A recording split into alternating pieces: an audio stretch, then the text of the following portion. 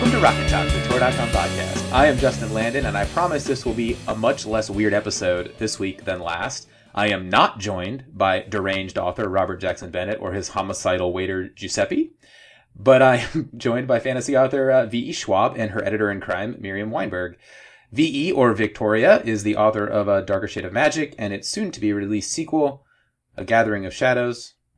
Her other books include Vicious, and as Victoria Schwab, not V.E., she has a series of YA and middle grade works, which are too numerous for me to name right here. Hi, Victoria. Hey, nice to be here. Thank you.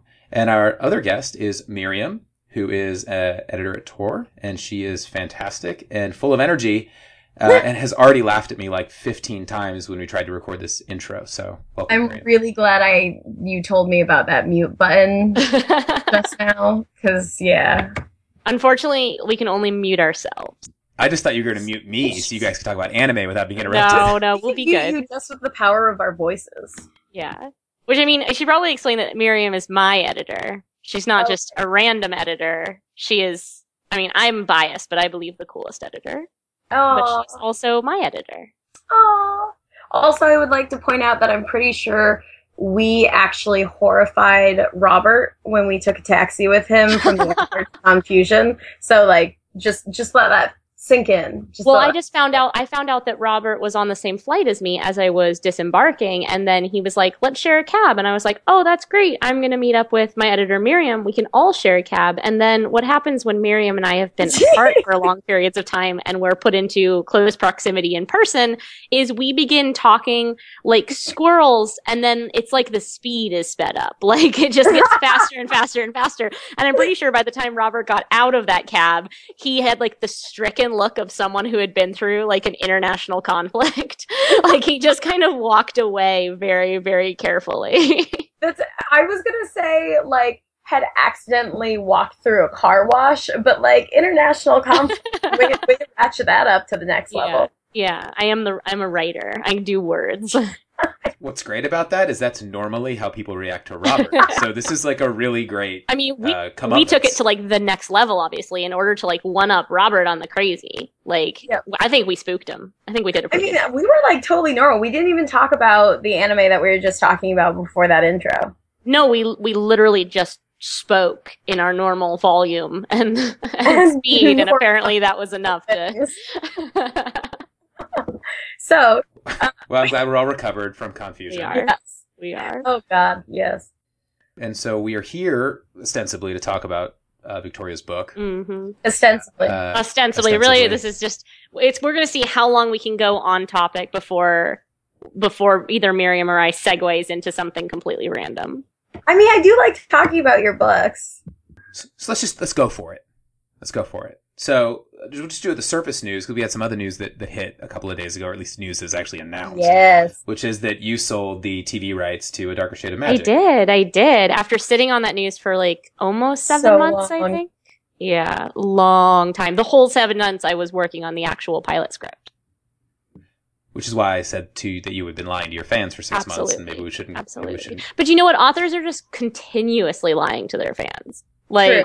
90% of my job is lying to fans. Or at least like keeping my mouth shut, which is really hard. I am like pretty wretched at secret keeping. And every single time like Miriam sends me a cover comp or anything, I just want to like turn and like post it to Twitter or like tell everybody, because waiting on shit is hard and it's not very much fun. It's way more fun like getting to squee with the whole world. So I mean, I'm obviously just more relieved and happy that news is now public, since I have been like working my ass off for 6 months on a TV pilot. I feel like one of the most important things as somebody in this industry in general is to have a few people that you know you can share shit with. Yeah. Yes. And you can trust that it's just going to stay with them, so you can do that. Definitely. You know? So important. Definitely. Which is why as soon as I get any news, I pretty much just like boot up an email to Miriam and I just fill it with GIFs. It's just mostly like screaming anime character pictures. It's awesome to have that relationship with your editor, because that's not super common. No, not at all. I have 4 editors, or have had, and Miriam and I have been lucky enough to work together for I guess 3.5 years now, 4 years. I think it's 4. Because goodness, yeah, 4 years, 4 years almost, and like we have 7 books under contract. Wait, 8? No, 7. I'm counting in my head. You're right. Vicious, 7, Darker 7. Shade, Yeah. Gathering, Wow. and Form. Yeah, seriously, Wig hey corporate over there trying to shake her down for another Right? book. Jeez. I'm pretty sure it's 7 because I had to do the math earlier in my head today that I have 16 books under contract and 7 of them are with Tor. Jesus Christ. I know. Right? All right. I feel tired just thinking about it. But yeah, and Miriam and I, we're the same age. We are basically the same person. It's kind of revealed to us on a daily basis that we are almost exactly the same person. We're basically literally two sides of the same coin because our only separateness, well, we have 2 things that we are different in. 3. I'm a Slytherin and you're a Ravenclaw. Gryffindor, technically, thank you very much, but that was going to be the first one. The second one is that I sometimes wear other colors besides black. And the third one is that I am allergic to peanuts and V is obsessed with peanut butter. Yeah.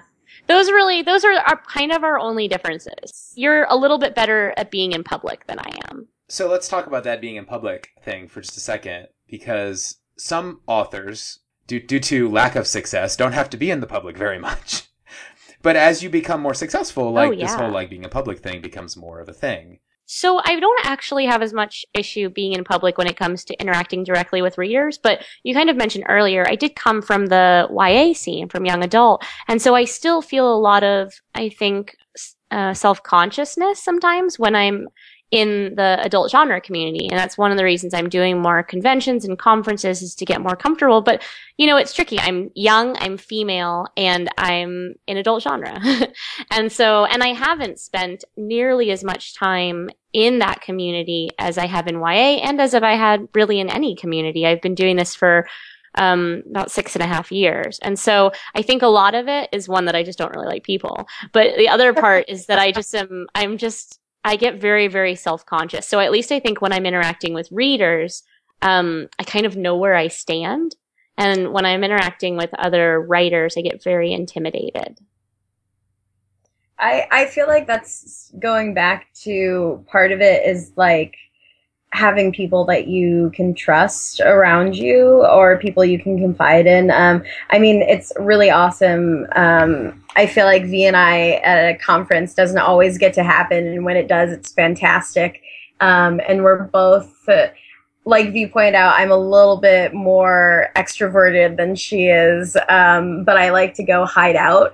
And so I told her at one point at Confusion that I was going to go hide out for like 2 hours. And she was like, oh, me too. Should we just be silent in the room together?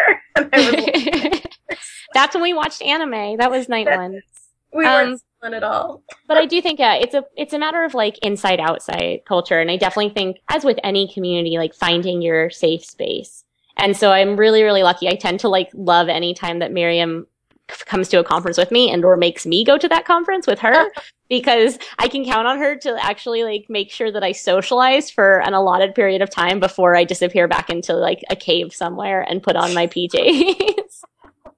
So as you've transitioned, so like there's that part of it too. But like, what about from like just like interacting with readers difference? Like, how has it been different going from YA to? Yeah, it's it's interesting in a lot of ways. Yeah, a lot of YA readers are adults, but there's a much different culture of fandom in adult versus YA, and I feel like the YA fandom is more extroverted in its fandom. They tend to turn out more in person. They tend to be I'm trying to think of like just incredibly effusive in their affection. And it's something that's obviously very easy to feed on. And it's been an adjustment because I think I'm so lucky to have the fan base that I do in adult and I'm just really grateful for it. They're like stealth fans. Like some of them, the ones that are like the loudest and the most excitable have followed me over from YA. And then I have this entire like strata of fans in adult that just don't say anything. And that's normal, except it's not normal where I come from, where fans like want to talk to you all the time. And I think being on the internet as much as I am encourages that. But there's this whole substrata of fans that never say a word to me. It's very weird. And, from like the adult, I acquire adult and young adult for Torteen, but to this point have primarily been acquiring adult. And so I'm like, Oh no, like people are buying your books and reading your books. It's just like a totally different, like I grew up a super lonely nerd who had like friends, but none of them were nerdy friends. So like I read all my books in secret and definitely did not have any sort of like fandom outreach or anything like that because I wasn't aware that there were like cool places you could go to where everyone else likes the things you do. So I feel like one of the things that happens at conventions is these like, oh my God, no one's going to want to talk to me. I'm like, except they will. Yeah, I was going to say the conventions seem to be the exception to that. The conventions are like this codified atmosphere where it's all right to be a fan. But it's a very different to see that as compared to just a bookstore event per se. We just did a bookstore event in Michigan in conjunction with Confusion, and the turnout there was primarily the YA readers. Although like, there was a pretty solid across the board turnout. That was a great reading, and there's so many fun authors. So it was like a round robin kind of thing. But it was really interesting to see the kind of, I mean, not to stereotype, but you could look at the audience and there was like a good portion of them that I recognized from the YA community and from really just that passionate online interaction. That's one of the things that's actually really exciting for me about you coming over from YA and breaking you out into the adult marketplace. Because when I was like more YA reading age, although as Justin points out that it's a huge amount of adult readership now, but there was kid lit, there was children's literature, and we were starting to get a little YA. But when I read fantasy, I really read a lot of adult fantasy. I was reading across the board. I once horrified a entire meeting of sales and marketing people when talking about the new Cushion's Dark covers by telling them that I read it in middle school, and I assumed that was totally normal, and they were all like, this is not. Well, you know, it's really interesting though, like having come from YA to adult, it's been one of the greatest privileges and excitements of what I do is that I get a lot of readers who have, like, I grew up reading a lot, but I didn't read a lot of adult fantasy. And I think one of the reasons was I was very intimidated by it. You know, I was a very solid reader, but it's still, you look at a lot of the tomes and the classic adult fantasy works, and there's like a sense of exclusivity to it. Like, I was very turned off by how it felt like it was a test. Like, there was an aspect to me of classic fantasy when I was a teen that felt like it was testing your resolve as to whether you deserve to be a fan of it. Yes. And so when I set out to write adult fantasy, especially coming from YA, I really, really wanted to write something that was accessible, that could really bridge my readers forward and still appeal to obviously the existing fantasy market, but also to that new generation that's coming up and continuing to read YA, but also wanting to find another foothold. And I wanted to write what I consider user-friendly fantasy, which I don't think is a simplifying term. It just means I just wanted it to feel welcoming. And I think that's one of the best reinforcements I've had is to hear from readers that they find the Darker Shade series to just be a welcoming fantasy transition. And then they're going from there and they're picking up Sanderson and they're picking up Rothfuss and Lynch. And that's really, really exciting to get to be for them, a cog in that wheel. That's exactly how I like to think about it, because I'm so intensely passionate about, you know, books and literature in general, and obviously being a tour editor specifically about speculative fiction. And I think you're really right about the kind of challenge of some of, especially a lot of the fantasy that you might come across when you're a reader who has all the time to read, you know, 1,800 page books. When I was in high school, I used to read like 12 books a week or something like that. And I feel like one of the really exciting things watching your career progress is how I feel like we're kind of sinking a readership so we can branch all these new readers out. And so we'll always have generations and generations and generations of fantasy readers for 1 million years to come. And the idea of that just makes me like so happy. Well, it's been so exciting, and not like, it's not that I consider myself like this vital piece. It's just been really, really exciting to have a lot of my established YA readers pick up my series and then come see me at an event and say, you know, I'm so happy I found you. And now look at this other stack of books. And of course, there are authors that are, you know, way more established than me or way more famous, but some of the readers might not have necessarily felt comfortable just wading straight in. And so it's an incredible honor, and it's a really wonderful challenge to find a way to bridge both the strengths of adult genre and the strengths of YA and combine them into something that people can kind of use to introduce them to, you know, introduce our next generation of fantasy readers. It's interesting. As I read A Darker Shade of Magic, it never occurred to me to compare you and Sanderson, but after you mentioned his name, but like, it's that same sense of accessibility that I think Brandon actually does really well. Even as he's far more bloated, but very accessible. I actually read Sanderson for the very first time about a year and a half ago. And so I had written A Darker Shade of Magic, and I was writing A Gathering of Shadows, and I was asking myself a lot of questions about character, because Gathering of Shadows is the second book, and it's very character driven. And I was reading, Mistborn, and then I obviously read Mistborn, and then I read through Well of Ascension, and then I switched over to The Way of Kings. And Way of Kings is like 1,000 pages almost. And I remember finishing The Way of Kings, and I put it down, and I said to myself, you know, because I think it's really important for writers to read as writers and try and break down when things are working and what's not working. And for me, I thought I could have read another 1,000 pages because of the characters.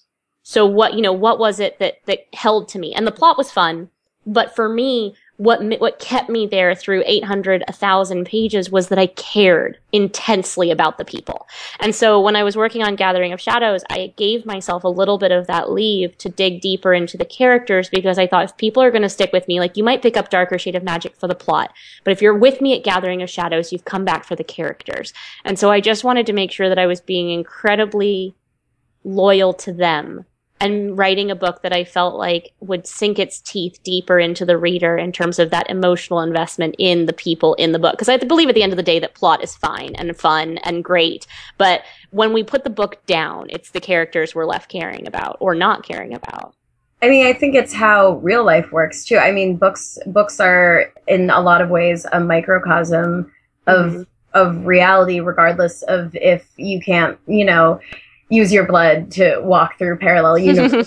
But it's the people, you know, that drive you because of intense dislike, the people that drive you because of love. That's what sticks with you in your everyday. And so that's what needs to stick with you when you're taking a break from your everyday too. Exactly. Because it's not like you just like turn off your brain when you read it. Even if you're an escapist reader, you're not turning off your brain, you're just relocating it. Well, it's one of the reasons I say that escapism applies just as much to realistic fiction as it does to fantasy. We don't escape just to a world, we escape to somebody else's life in that world. And somebody else's emotions. Yeah, exactly. We put on a different mantle.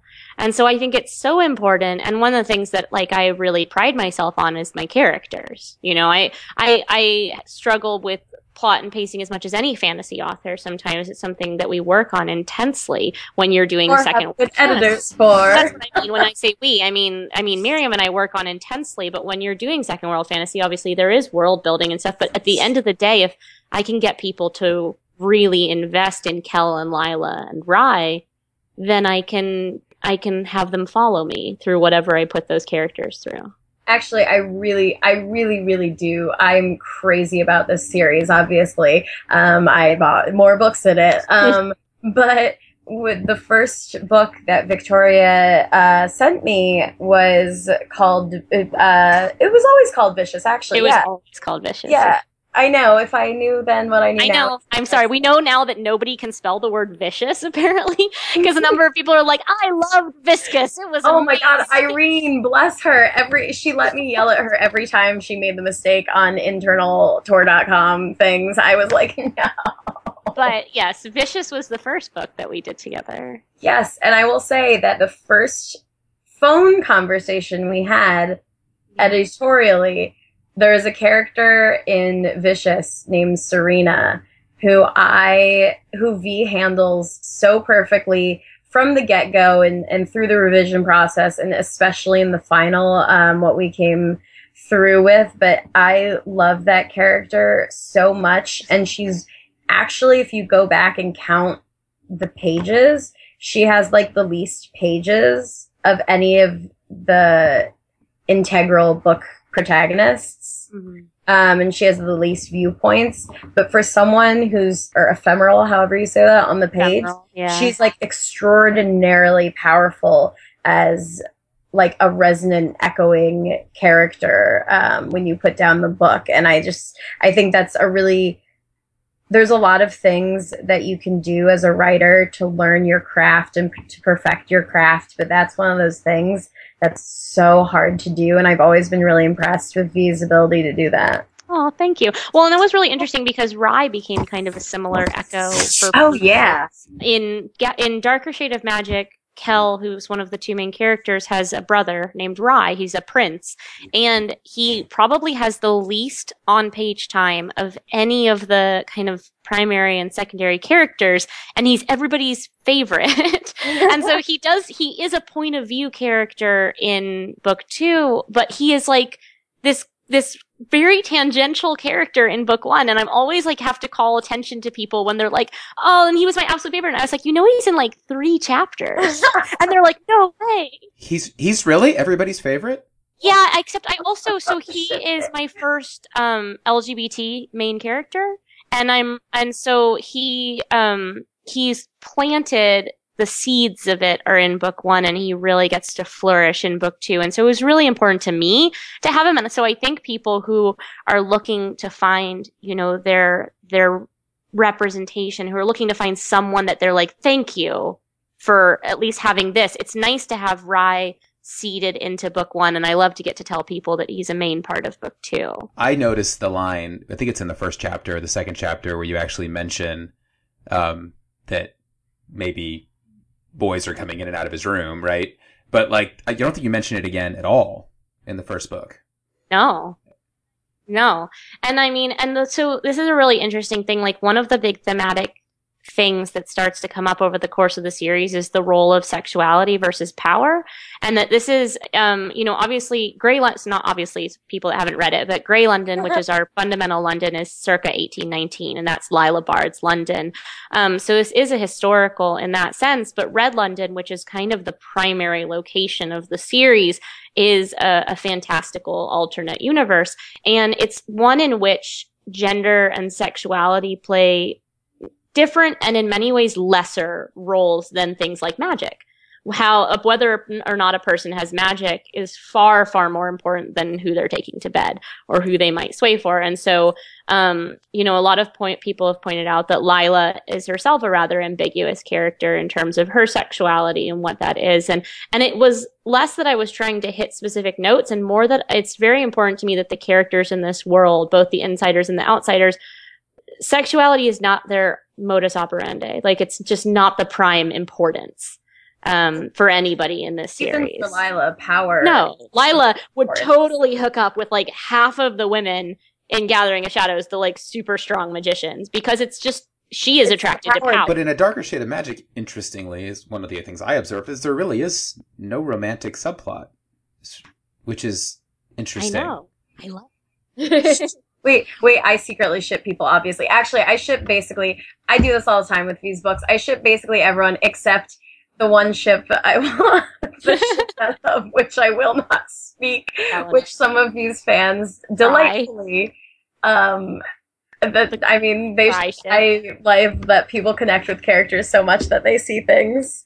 Well, so what's very interesting is, people who follow me online at all know that I have very, very mixed feelings about romance in books, in that I don't mind it, but I don't ever believe that romance should be the plot. I think that it's a nice side effect of other things, but my books tend to involve ticking clocks or like worlds threatening to end or lives threatening to end. And so it would feel really disingenuous to have people being like, BRB, like, let me get it on over here, like, because it don't bother that we have like 13 hours till the world ends.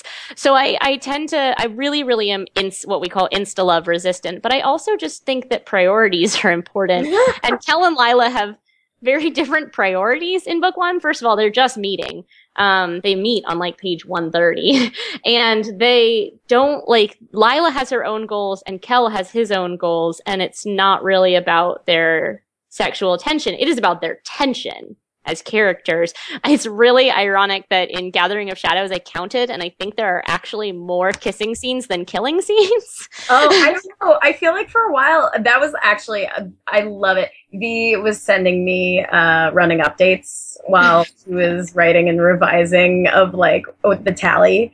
And when it switched from like, the kiss kill tally. And it's, the kiss kill tally, I think it's almost even.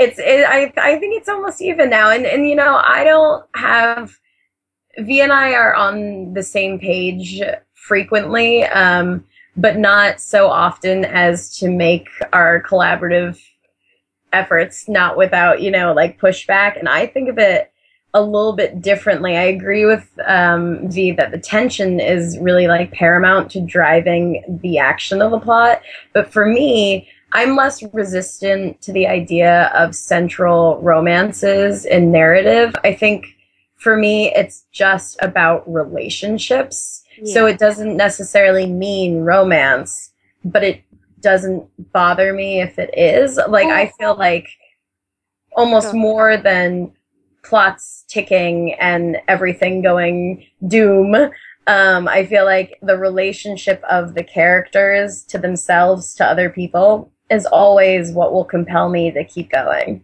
Well, and the other factor, there are two other factors there, which is one, I really like slow burn. Like, I am a really big fan of like making people wait for it. But the other thing is the timeline of book 1 is like 3 days, and the timeline of book 2 is like 4 weeks. So I think, there's the difference too of like anything that I was able to make between characters in book 1 would have felt to me disingenuous because we're just meeting them all and they're just meeting each other. So it's nice to see book. No, you love torturing people. You love. Oh no, I love torturing. You love torturing your readers. You're like, I just like to make the tension burn and wait for it. No, you just love torture. I mean, it is really, like, really fun. But I also like the other luxury of Gathering of Shadows, which has a different plot and a different pay structure, is that I got to actually really explore those relationships, both the characters struggling with themselves in the wake of book 1 and the characters struggling in relation to each other. And when I say struggling, I mean, obviously like emotional and sexually. Is it a longer book? It's actually not as long as it was. So book 1 is 400 pages and book 2 is 520. But then Miriam made me cut like 50 pages from the end. Okay. Can I just interject for like 2 seconds and say that V's right. It was a whole third because I think A Darker Shade of Magic was almost 100K dead on. Yeah. But just for like relative fact checking, when Victoria and I signed our first contract, she had sent me Vicious, which was at the time I think like it was 70,000. It was very short.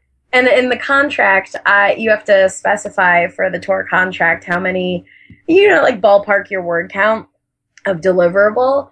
And I told her I got a call from her agent and was like, listen, you put 90,000 in there. Was that a typo? And I was like, oh no, that's what the book needs. It needs to be like 90 or 95,000 words. We're like missing a couple things. We'll do it during editing. No worries. I lost. I was like, oh my God, I can't believe she thinks I'm going to add 25,000 words to this manuscript. And it came in at 95? It came in at, I think, like 94,500 or something like that. Yeah, so. It was pretty, but so I have since eaten my words because I started out as a very short writer. My first book was only like, the final word count on the Near Witch, which I was like 23. So at that point I was still like learning how to write a book. So I was kind of daunted by length. It was 280 pages and each book subsequently has gotten longer. So I think I went from 280 pages to 325 to 350 to 380 to 400 to 520. And now the ongoing joke is just like, how long is Adsom 3 going to be? Like, how long is this conclusion going to be? Watch out, Sanderson. I know. Well, I asked Miriam the other day. I was like, "How many pages am I technically allowed to make it before before the production team cuts me off? Because before the cost goes up." Numbers. I was like, "Well, we've done this many." Yeah. You know, just like to be right. I love being right, man. I know, you're right. Well, I keep joking that this third book is going to come in at like 250 pages, and Miriam's not going to know what to do. I'm just going to be like, I guess. I don't think that's going to happen, though. So let's talk about just world building for a second, because I thought you did some fun things in the series, world building wise, that there's like lots of, like for lack of a better term, like there's lots of Chekhov's guns like sitting on mantelpieces. I mean, like Black London, which is something of a plot point in the first book, is just like sitting there, like this big looming box that you can unopen at some point. I'm excited to open it. I should, spoiler, I open it in book 2. Well, but also like Red London, that you have an entire world. Yeah, so that's like one of the things that we don't really get to like hint at in the beginning is, so we call these Londons, Grey London, Red London, White London, Black London, but each is a parallel world. It's not a parallel city. It's not like you hit the end of London and it just goes blank. So each one of these capitals is really the central point of a magical city within a magical world. And so in Gathering of Shadows, we really get to explore the Red London is located in Arns. Arns is one of 3 major, what we would consider European empires, along with Vesk and Pharaoh. And at the crux of Gathering of Shadows, we have a magical tournament, kind of like a Triwizard tournament between the top magicians of Pharaoh, Vesk, and Arns. And so I finally get to explore at least the tip of the iceberg of each of these worlds a little bit. Obviously, Miriam and I talk a lot about there's so much more I want to explore. And so a lot of what we're trying to figure out is, you know, how much can I reasonably explore about these worlds while still focusing on this set of characters and this place and this time and this arc, and make sure that I don't leave people feeling like I haven't done my due diligence in terms of my world building, but also I don't want to bloat, as you said, of Sanderson's, books every now and then. I don't want to indulge myself to the point where I'm getting off course.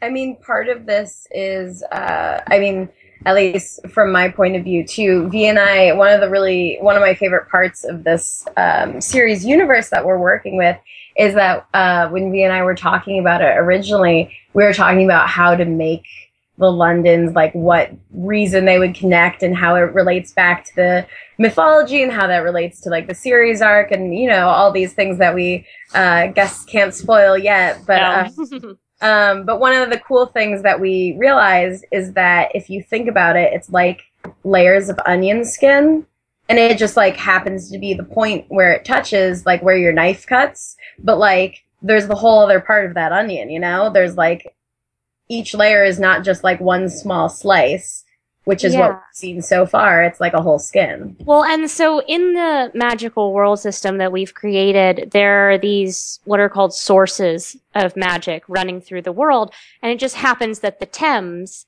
happens to be one of the world's greatest sources of magic, this kind of vein in the pulse of the world. And so regardless of which London you're in, these parallel universes are geographically identical. And so they all have this river running through them, whether it's called the Thames or the Isle or the Silt. We don't find out the name yet of Black London's river, but they all have this beating vein running through it. And so the assumption is, of course, that there are other places in the world, other sources in the world, and you could set a story around them. There are pinpoints. You know, this is the analogy that I use in the books, is that these worlds are like pieces of paper in a book, side by side by side. These sources, these kind of connecting points are as though you'd put a pin through that point in the paper. And so that's why I focused on alternate versions of London. Plus, I kind of wanted to play, London is a very, very classic site for fantasy novels to house themselves. And so I wanted to play with the fact that you've got 4 Londons, 3 of them are entirely fantastical, and only the real, quote unquote, real London is based on a Western London, like English model. The others take from from Eastern Europe, from Scandinavian, from Prussian. Like, they have a lot of different model systems. And so what it might seem like on the surface is a kind of Western centric story isn't nearly as such. And one of the cool things is that we start out kind of with, I mean, that's one of the other things. It's like, if you read Vicious, or if you read Vicious, you might notice that the city it's mostly set in, Merritt, is kind of like a pseudo Gotham. It's really in conversation with a lot of the comic or superhero narrative tropes of place. And I think one of the things V manages to do in this is kind of juxtapose the idea of like under London, which, like she said, is a hugely classic fantasy idea, with it not turning out to be under at all, but like past. I think what really needs to happen, obviously, is a future series set in New York around Alexander Hamilton. Oh my God! Don't even get me started. Oh, Alexandra. Don't even tempt me. We'll just make a fake Angelica, and her name will be Alexandra, and it will be amazing. And I have a lot of ideas. This is the problem. I actually I am a buff of many things, but like history is not always my jam. And so like you notice, like I have written a historical second world fiction novel wherein I get the hell out of real London like as quickly as possible. Gotta go. I was like, all right, now I did do my due diligence. I was in London. I walked the exact paths my characters walk. I plotted everything out to make sure that it worked, and then got the hell out of Dodge. I was like, I want to get to my fantasy fictional place now. Well, I also saw somebody asking you a question on Twitter, which was like, now what kind of gun did she have? I love this fucking question because people are always trying to catch me in it. My father was one of the first people who read the book and was like, "Hun, I don't think you've done your proper research about this gun here." And I like specifically did. It is like, it is a flintlock revolver. It's a Collier, which was originally patented in Boston. It's not manufactured that heavily until about a year and a half after when the book is set, but it was a prized possession among the London elite in 1819 and 1820. And Lila makes a habit in the book, especially very early on, of pickpocketing extremely wealthy people. She tells us that there's really nothing good to steal from the poor. And so she has come into possession of this Collier flintlock revolver. Rare as it is still feasible that she has come into it without breaking a law of this world's history. I feel like you wrote me this exact email in I did. I copied and pasted it. I did, because my dad was like a gun enthusiast, and he's like, I don't think you've done your research. And I was like, oh, I'm about to school you. I just wrote you like a very gentle email that was like, hey, just one of those things to watch in revision. We need to fact check that this is a thing. And you were like, wait. Like, I'm done. This. Don't fuck with people's guns, man. That's like one thing. There's only one element, and I can't say what it is because it's a spoiler. There's only one element in the book that is actually historically questionable. And so it's the only element I ask people to slide on, and no one has actually noticed it and questioned me on it yet. I am so delighted by that. And I'm like gleeful just in like a kind of like gotcha kind of way more than anything else, just because it would have actually been really hard. Like, it's something that had to be, but it is a little historically questionable. But no one has asked on it yet. Everyone asks about the gun, and I'm so excited because I have an answer for the gun. No, unfortunately for Lila, the minute she gets to Red London and runs out of bullets, that poor gun is just like totally null and void. I will say, it's one thing people get bent out of shape about is firearms. They get really bent out of shape, and at this point I can't imagine how like some authors, the manuscript I'm editing right now, I like had to go through and change the word clip to magazine, like, because that's a faux pas. And I'm like, at this point, if you're a writer, how are you still making that mistake? I do take research pretty seriously. I'm working on or I'm just starting. So I tend to actually start doing the research and planning for a book about a year to 2 years out. And so I am working on one of the future project for Miriam, in which I am researching really heavily. I have taken a lot of firearm lessons, and I've taken combat lessons and all kinds of things, understanding like with ex-military, to make sure I understand all of my terminology, and so that I don't make those mistakes. I feel like I should do this. Like I've shot some guns. I grew up kind of in an area where it was country-ish, and I knew a lot of people who did that. But I You should feel do it like, too, so you can edit it. well, I was gonna say, I feel like I've been really wanting to do like hand-to-hand combat We should do a because spy I love course six and together. archery. Oh my I think we god! should do a spy course together. Actually, I went to this amazing conference, a conference that I love, called Sirens. It takes place in October.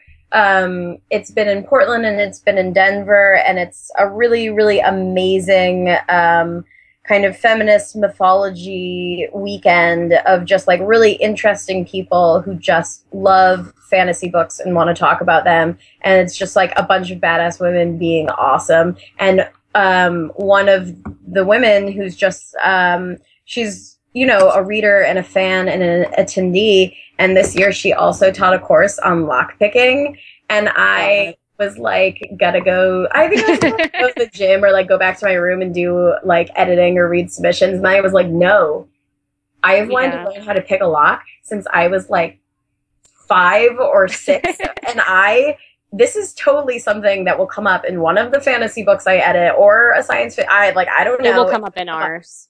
Weren't there like Twitter questions? Oh, there were. I totally forgot. There were like a dozen Twitter questions. Let's look at the Twitter questions. There were Twitter. Who gave us Twitter questions? This is like a real thing. A lot of people. Yeah. Hold on. I don't Oh, Miriam, I'm kind of popular on the internet. God. Oh my god. Okay. All right. From @Silvabri, I think, who plans to read Ad Som soon. Oh, nice. Oh, I hope we didn't spoil you too much. But sorry. They want to know what makes your works unique from other fantasy writers in your own words. They actually specify in your own words. Ooh. My name is on the cover. So therefore No, okay. Like I say, I think we kind of talked about it a little bit earlier, but I think that I like to think that there's a degree of accessibility. Plus, I'm really into badass women with knives. Yes, like, one of my favorite. I am like super into giving weapons to all of my characters, but specifically my women, and I like to give them knives and guns. No, I don't. Miriam, maybe you should answer that one since you're the editor. I mean, my answers are just going to sound narcissistic. Oh, but mine's gonna be like sappy, and then people will know I have like, everyone that you have feelings. I'm so sorry. For the sake of my narcissism, expose your feelings to the internet. I guess only for you. I would say, I mean, this is like a tough question because there's like so many answers. I think that you're a really, really, really savvy character person, as we talked about a little before in this podcast. You just have like a dab hand at creating like whole cloth characters, but I also am always really, really impressed with your like tonal aptitude.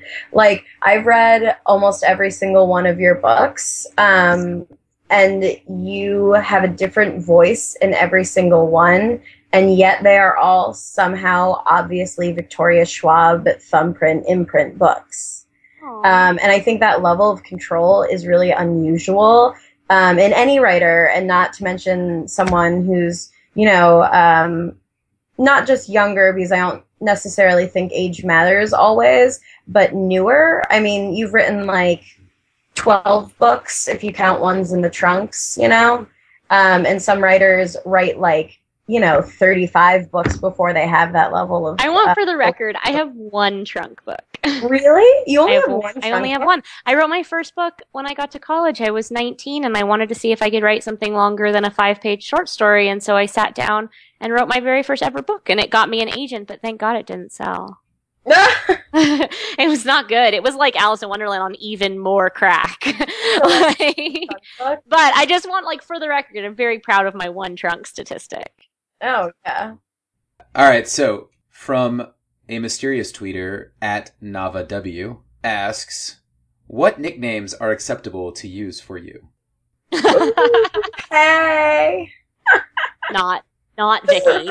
No. No offense to the Vickies out there. I know there are some wonderful Vickies. My full name is Victoria Elizabeth. People can call me Victoria or V. V is for people who are too lazy to use the other 3 syllables. Yeah, most people on the internet.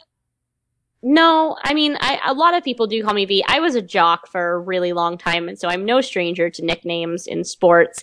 But growing up, my nickname was Tori. But it was spelled Tauri because it is the term for a cosmic event. Oh my And God. I was into astrophysics. That's actually what I went to school for originally. I switched out of that pretty fast, but I was obsessed with astronomy and astrophysics. And so that Tori was like my favorite nickname, but now I just go by Victoria. You were an ace nerd before you were even writing genre. Oh, stellar. This is a good one from Mike Underwood, at Mike R. Underwood. He says, what bizarre habit will Victoria be pursuing thanks to her sweet TV deal and needing to fit in with Hollywood? Oh man, that's hard. You know, I feel like it should be some kind of like extreme juice cleanse, but really it's probably not. I'd prefer like the designer cupcake habit. Like whatever like the new tiny like tasty thing is, I would like to eat that. And the giant boots. Oh yeah, so the one thing is like I've told myself if the Darker Shade show actually gets made, like is a thing that I can see with my eyes, then I'm gonna buy myself like an epic reversible Burberry coat. Oh, you're right. Because there's a Burberry coat that is black on one side and red on the other, and I cannot afford it, and the other, I just cannot handle how much I want it. So I've told myself that if the pilot actually gets filmed and it's a thing I can watch, then I'm going to let myself get that. I think if you hit list too, maybe. Okay, yeah, I will also say that like if any member of the Darker Shade family hits a list, I will probably also go buy that coat. Wait, what was I gonna do if we hit the list? I feel like I was gonna get that ring, and then Justin bought it for me. My Justin bought it for me for Christmas. You should obviously go see Hamilton. Oh, listen, I'm doing that already. You're gonna have to pick a wonderful pair of shoes or a coat because this is the book of magical coats. I feel like I was thinking about a coat, and then I was also thinking about a tattoo, but maybe I'll just go with a coat, considering that I couldn't even sit still to get my ears pierced. I definitely, I have like a very strict policy of not getting my books tattooed on myself. Yeah, because it wouldn't be my book, it'd be yours. No. I'm just saying, so like, I just got a commemorative tattoo to commemorate surviving grad school and writing 3 books all in 1 year. And to be honest, I also spent part of that time, like, you know, getting a television deal and working on a pilot. But so I was commemorating a lot of things. So I think something really big would have to happen for me to get a tattoo. But honestly, if we could just make Gathering of Shadows hit the New York Times list just so I can have that Burberry coat, like I am like super not below wearing a sandwich board on the street that just has my book cover on it. Like Listen, telling I people will join you. I will learn how to twirl a sign. Right? Yeah. I have been coveting that coat forever.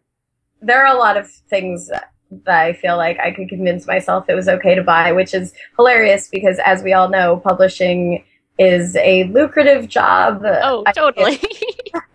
And as an editor, you definitely somehow get a cut of whatever happens to your books. That is a lie, kids. That is such a lie. And in the most affordable city. Oh, yeah. Definitely.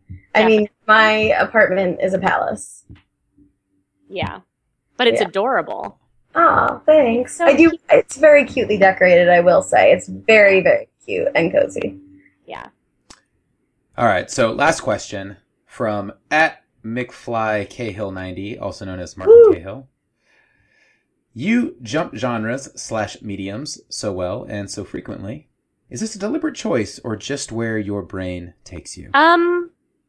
It's a little of column E, a little of column A, a little of column B. I definitely made a conscious effort to diversify because I believe if I'm going to achieve world domination, I need to really rope them young and then keep them.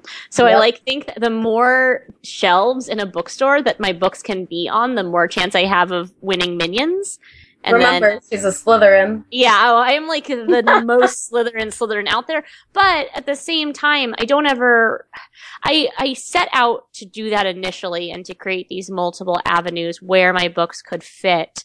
And then the more that I write, the more freedom that gives me, because it allows me to sit down, explore a concept or idea, and then ask myself, you know, where do I think this would fit on a shelf? What age bracket is it for? So I don't sit down and say, okay, I need to write another children's book, or I need to write another adult book. I sit down with the idea first, and then I have the freedom of seeing where I would like that story to go, and the luxury to an extent of knowing that I do have certain avenues open.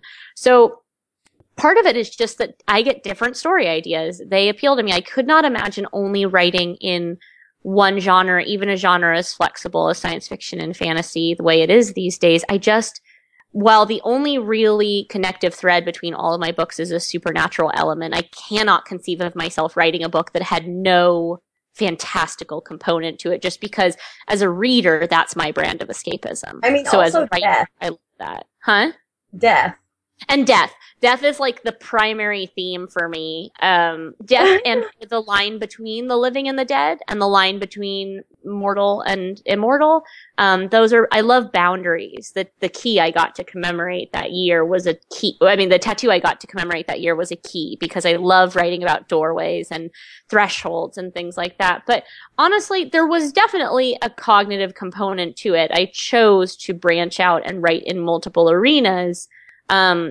But the decision to persist in that is because I enjoy it. I have to say, I got to write a book for the Spirit Animal series at Scholastic, which the age on that is like 8 to 12, 12-year-old boys. And it was it was all just like monsters and like action, and like there's like a scene where there's like a giant spider that turns out is like 1,000 spiders all looking through the wall. Now I'm definitely never reading that book. Don't read that. But I'm just saying, it just is fun. Plus, you know, the reason the first time I wrote a book for children, like not for below YA, for just middle school kids, I wanted a challenge. Every time I start to feel comfortable in a genre and what I'm writing, my initial impulse is to find something different, to push myself, because I want to get better. I want to grow. I don't ever want to be one of those authors that just repeats the same formula over and over again, even if it becomes successful. It just doesn't intrigue me, because I'm my first reader. And I have to be having fun as the reader of my own work. In order to do that, I have to push myself to do something new. We've gone for a while here, and I've got some editing work to do. We're gonna have to take out some of the sidebars. No. Just a few. I just want you to know that this is exactly when V turned in the first draft of A Gathering of Shadows. She wrote me a little note in the email and was like, I know you really love banter, so let me keep all that banter, okay? And you let me. I let you keep most of To be fair, the last third was mostly killing people. So much fun. Thank you so much for doing this, Justin. No, thanks for coming on. This is a lot of fun. I was sad that we did not get to have as long a conversation at Confusion as I would have liked. Oh, me too. But that's how we'll have to do it again next year. That's right. That's how it goes. So, thank you both for coming on. This has been Rocket Talk.